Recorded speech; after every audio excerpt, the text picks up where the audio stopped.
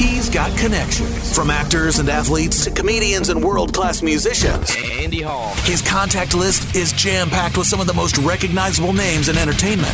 Andy Hall's giving Laser Hellraisers his +1. An exclusive conversation you won't hear anywhere else on today's edition of Hall Access. A guy who I go back over 25 years with, but ironically have not spoken to in about 8. Looking forward to catching up on all things Steel Panther with frontman Michael Starr. Hey, Andy. How you doing, buddy? I'm good. It's great to hear from you again, my man. How are things in your world? I can't complain, dude. I have a place, a roof over my head, I got a car, and I got a pack of cigarettes. Things are good. I love it. Just 3 weeks to the release of Steel Panther's 6th studio album, On the Prowl, drops on the 24th of this month. And I'm happy to see at least a couple of song titles that I can say on the air without getting fired. So thank you for that. Oh, you're welcome. That's our goal, is to make it easy for radio to talk about the title of the record without getting fired from their job.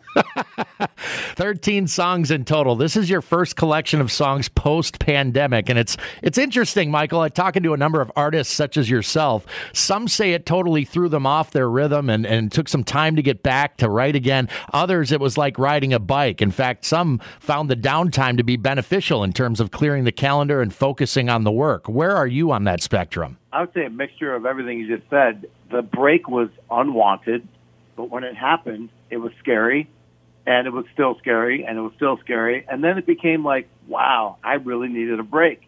It was nice to have a break because we've been touring nonstop for 20 years, straight every single year, sometimes 9 months out of the year.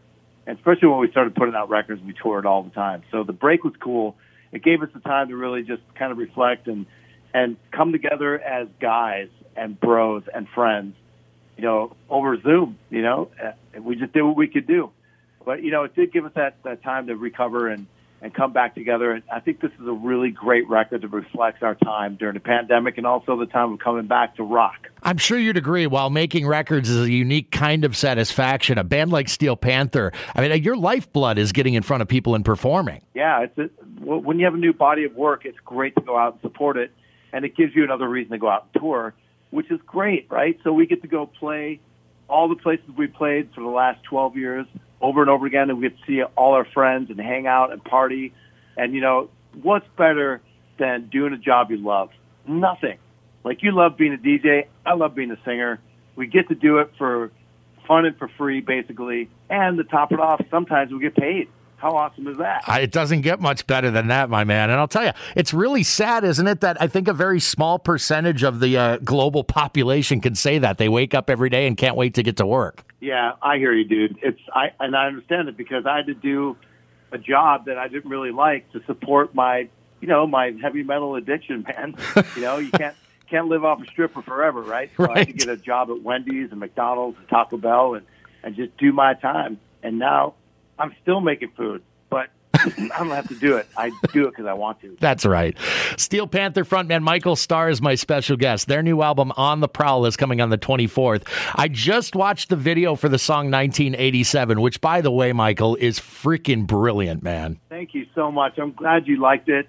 We really love the song, and we think the video really it's perfect for the song, and it's just great. And every time I hear it, it makes me feel nostalgic, and it gives me it pulls on my heart, and it makes me just go, God, man, I really miss those times. But at the same time, reflecting about a great time is cool, and that's what 1987 was for. But still, man, there's so many great things happening now. It's exciting. It gives you both. You get to go in the past, and you get to look into the future, and right now kicks ass. That's right. It had to have been fun dreaming up the lyrics for that one. Yeah, Satchel's the dreamer, man. He'll be in the shower. He comes up with ideas in the shower because he always takes very long showers. And he came out and he said, hey, man, I got this song. I think it's going to be awesome. I'm like, what's it called? He goes, 1987. I'm like, what does that mean? So I thought it was like some code, like 5150 or something. Like, dude, the year 1987. You remember all those bands? I was like, oh, dude, let's rock it. And he wrote it. He sent it to me and Styx, and we recorded it that day. Was there any conversation about the year, the title, or was it always going to be just 1987 because that's what it was? Because, I mean, literally, you could think back on the Decade of Decadence, and that whole period of time, it could have easily been 1986 or 1988. Yeah, I think 1987 is the peak of heavy metal. And I didn't realize it when we were in the peak that this could go away in 4 years, but it did. So at the height of heavy metal, at the height of it, I think was 1987. Lots of name checks. I love how they all put us back in that time and place. Those of a certain age have very fond memories of that era, even if it takes a little jogging of the memory for obvious reasons, right? Yeah, it's great to look back and remember. One line that really hits me is hanging out with your friends that you see every day. I miss that. School was like when I was younger, being in school and being in a band and partying and hanging out with my friends and doing band rehearsal. It just reminds me of all that stuff, I remember one time my mom, she met this super rich producer guy, and she ended up moving in with him, and she left me in the rental house she said, you can stay in this house for another month, and then the rent's done, you got to figure out what to do. And I'm like, all right. So I took the whole band, and we all set up in the living room, and we just had parties every night until they kicked us out. Oh. It was the most glorious time ever. And guess what year that was? 1987. That is awesome. I was thinking back to that time, too, and one of the first lines of the song is for Appetite for Destruction, which came out that year, obviously. And that, I remember, speaking of what you're talking about, I had a group of friends and I that all were into that music and bringing home a vinyl copy of Appetite for Destruction and all of us sitting around the turntable listening to this thing. Yeah, dude, we used to do that in my friend's car. I remember when Rat's first record came out, we sat and we all four listened to it. And we were like, this is so awesome.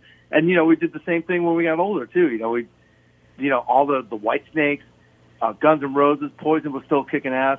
It was just like there's so much great music and so much bonding that goes on with the music that everybody loves, And yeah. you forget that. And it's nice to reminisce about it. For sure. You mentioned Ozzy in the song, who has just recently announced his retirement from the road. We see these guys we grew up idolizing, Keith Richards, Mick Jagger, the guys in Motley Crue and Def Leppard, the Scorpions guys. They almost seem immortal, but when one with the significance of Ozzy decides to step away like he is, it's a really big deal. Yeah, it really is a big deal. It's like Tom Brady retiring from football. If you're into football, it's like, what? Yeah. It's coming to an end, and Ozzy is such a huge influence on so many people, including myself. And, I'm happy that he's happy and he's moving on with his life. It comes to an end for everybody eventually. And, I wish him well. I wish he was still playing because we had shows booked with him. So that's not going to work out. So, but, it is what it is, and I wish him well. On the subject of Ozzy and the lyrics of your song 1987, the bat-biting incident, which just celebrated its 41st anniversary back on January 20. Fun fact, Michael, that happened right here in Des Moines, Iowa. That's amazing. I never knew that. Yeah. Home of Slipknot. Ozzy's biting heads off bats. So that was my next step. I was going to blow your mind and let you know that, I don't know if you heard this news, but a member of Slipknot, Sid Wilson, had a child with Kelly Osbourne recently. Really? So Ozzy bites the head off a bat in Des Moines, Iowa, and then years later, a member of Slipknot from Des Moines, Iowa, has a child with Ozzy's daughter. What a fun fact. I wonder what the kid looks like. Do you think the kid's born with a mask on? Yeah. Does he need a mask? That's a great question. I have no idea. The kid's born like, whoa, this kid does need a mask. Dad, I'll just borrow one of yours. That's hilarious.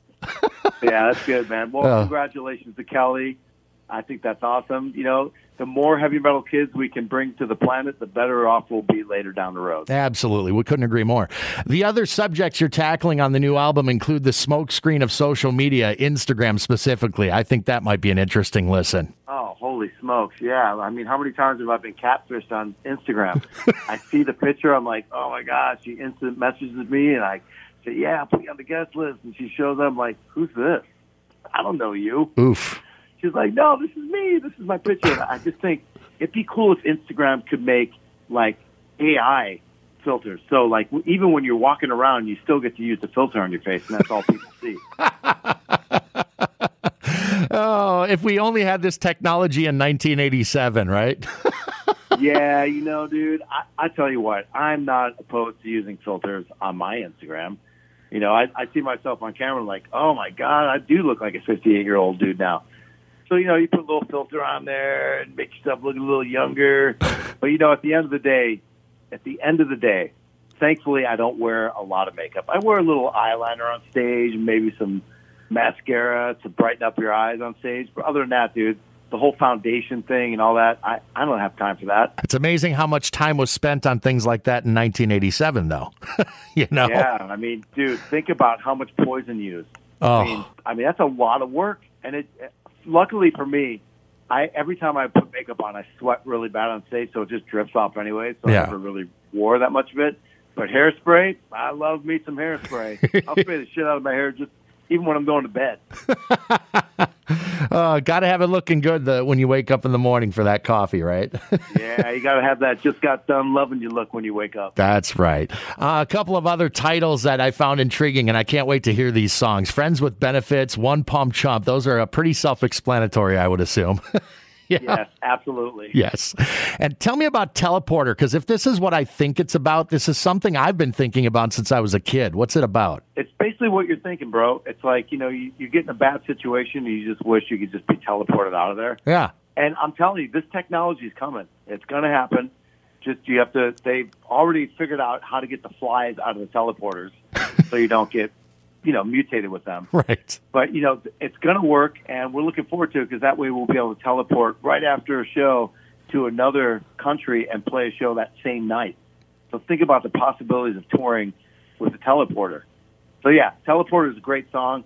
It's something we've talked about for years, and thankfully it's out now. Love it. Real quick before I let you go, Michael, I've been a big fan of yours dating way back to some other bands that you've played with. You and I were introduced by a mutual friend, Remy Maxwell, when I was living up in Minneapolis in the early 2000s, so I've known you for a while. Remy, man, blast from the past. He is responsible for helping us out early on in our career, especially with our Van Halen tribute band that Satchel and I had called Tom and Funk.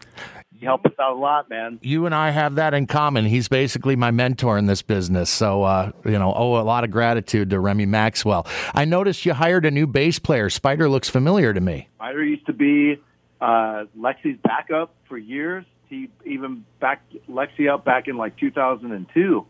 And then he also was in the Van Halen tribute band with Satchel and I. So, yeah, we have a really rich history with Spider, and we're really stoked to have him in the band. He's a great addition to our band.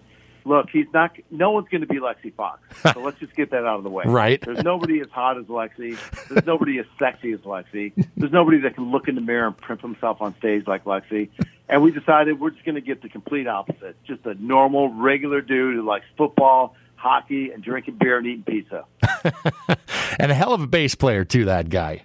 Oh, he's great. You dude. bet. One of the best bass players around. Last but not least, as a guitar guy, I love the fact that the 1987 pedal, which made a cameo in the video for the song, is an actual guitar pedal that you guys are going to be offering eventually at SteelPantherRocks.com. That's cool. Yeah, I think you can pre-order it already, and it's killer. It's a killer pedal. If you're a guitar player or just a fan of buying pedals from your favorite band, you plug your guitar into this pedal, and you click on the button, and turn the knobs up a little bit, you're going to sound like Whitesnake meets Scorpion. That's the whole idea of that pedal. So you can plug it in and sound like the year 1987. Hence the name, 1987. God, and what I wouldn't give to be that kid on the other side of the glass at the mixing board while Steel Panther are in there cutting a song. That would be so cool. Yeah, dude, that was a really fun process, man. I'm really glad you liked the video, dude. We spent a lot of time on it. I did. I love the video, and I can't wait to hear the rest of the album. On the Prowl is dropping on the 24th. Michael Starr, always a pleasure to have you, man. Thanks, Andy. Talk to you soon, bro.